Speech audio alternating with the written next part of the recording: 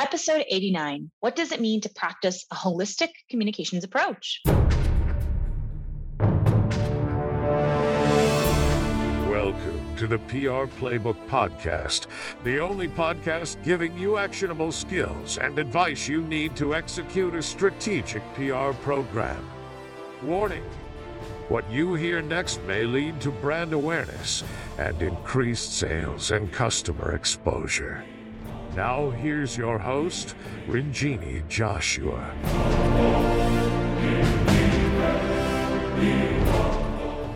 Hello, everyone, and welcome to episode 89. I know we took a little break on the pod, and so we are back, and we have such awesome content coming up. So I'm very excited to say that. I also wanted to let you know that you can also check out our new weekly Instagram Lives every Thursday at noon Pacific time, answering your burning PR and marketing questions. I will be there myself. So if you are interested, shoot an email to Bintu, BINTU at thesilvertelegram.com. Shoot all your questions to her, and she will make sure that we get them answered so that you can get the most tips as possible to get your marketing and communications on par. So today, I wanted to really touch on a holistic communications approach and what that means. Obviously, they have been siloed for decades. We've been siloed with marketing, advertising, PR, social media now. And we've really done these, and sales even, we've done them in separate buckets. And I think what we've come to, well, the trends in PR and where digital media is pointing is that we really have to have a more authentic, holistic approach that weaves into each other much more. You don't want to look at an advertisement. When you click on an advertisement, you want to look at an advertisement and then go to a landing page that looks just like that advertisement and is synchronous. And so those best practices of marketing are the same as far as your whole communications in your organization. So I wanted to go over some best practices and just kind of talk to them a little bit today to make sure that you are converging your communications within your organization. This will lead to a better customer journey, better sales, whether it's a product or enterprise. It really doesn't matter. Same principles apply. So first and foremost, and this is something I am a huge proponent of, is aligning your core vision and mission across all your departments, which also means having that language in your website, in your marketing materials, in your sales calls and sales materials. Those salespeople should be regurgitating those same core mission and vision values. And then, of course, in your public relations, so any press releases or press kit that you have, these core messages should be weaved in throughout, whether it's a one-liner or a tagline or whatever the case may be. Make sure that it all aligns together so that there is some kind of congruency in your messaging. Number two, map out your customer journey with key members from every team. And I'm sure we all do this kind of customer journey activity. And I think it's very, very important marketing activity that really translate well to every other department. So let's say you have a public relations person, a marketing person, salesperson, and even a social media person, and potentially an advertising person if you have an advertising budget. Make sure all 5 of these people, or if those people have multiple roles, however many people they are, they're all in the same room when you're mapping out your customer journey. This will give you insights to challenges and messaging and opportunities that you might not even know that you have.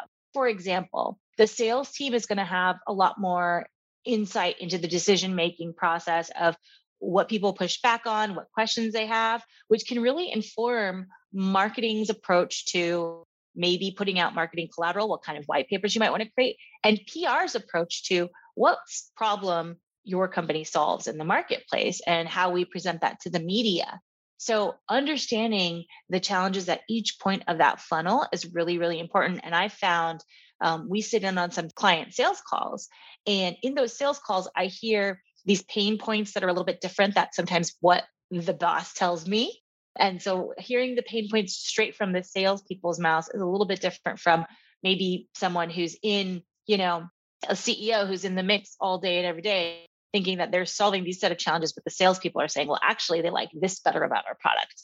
So understanding what value propositions are landing the best, I think the sales team has that insight and has that input that they can give you in improving your marketing messages and improving your PR messages.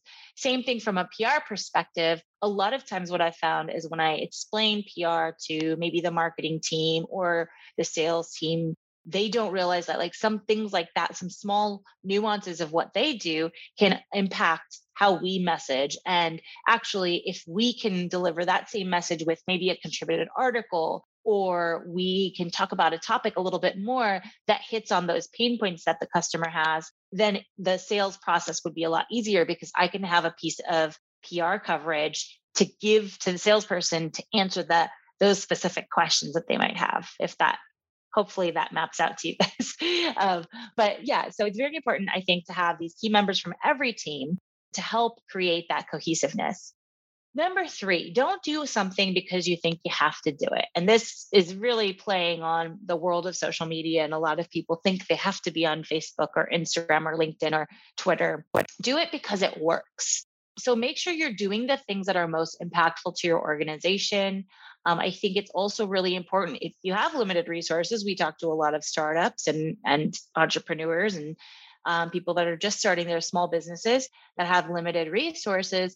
Make sure that you are doing the maybe 3 things that make the most impact instead of doing 5 things and you don't know what the other 2 are doing. So don't do something because you think you have to. Do it because you've tracked it, you know it works, and do more of those things that work. 4, measure the outcome from each channel so you know exactly what you need to rely on what points of year. So people often say that the measurement of PR is kind of like confusing to them. But there are definitely different ways that you can measure PR. The main way, I think, is driving traffic to your website. Now, when they drive traffic to your website and get on a landing page, the conversion from that landing page has to also be factored in. What other marketing that you're doing, where is the traffic coming from? So I think traffic is a really good way to kind of do a loose calculation on where things are coming from when it's not advertising. And so that might give you an insight on, okay, hey, we need a few more articles next month so that we can get that extra traffic push. Or, hey, we need to maybe bump up our advertising dollars on LinkedIn in March or April because that's usually when it dips. The best analysis is when you look at the whole year. So instead of looking month to month, look at like maybe the last 2 years and see if you have any trends, and then map to those trends and say, hey, we need to come up with stories in this time frame, increase advertising in this time frame, do something else here. So that gives you a little bit of an understanding. But again, you have to do this across all like 5 disciplines of advertising, sales, marketing, social media, and public relations. And then last but not least, create supportive materials for each department using similar wording.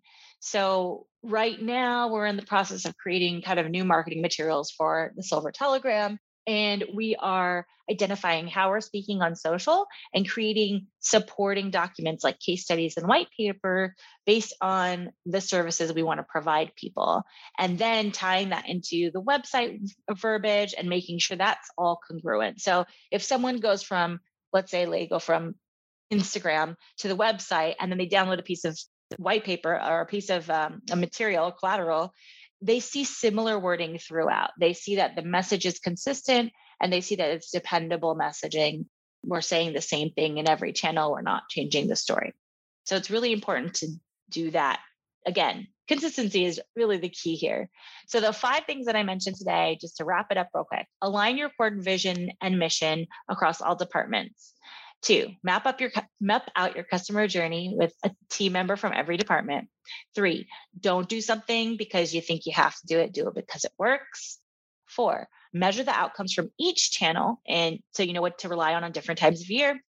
Doing an annual, maybe kind of year-over-year review.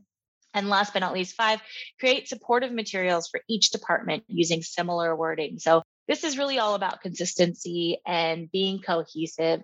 And I think more and more customers are looking for this practice in organizations, and that they're saying what they're doing what they're saying, and everything maps up to show that this, brand or company really practices what they preach and commits to what they say. So I hope this was really helpful. I hope you can jump into 2022 with a holistic approach and really understand that all your departments need to work together as a team, whether it's 5 people or 2 people.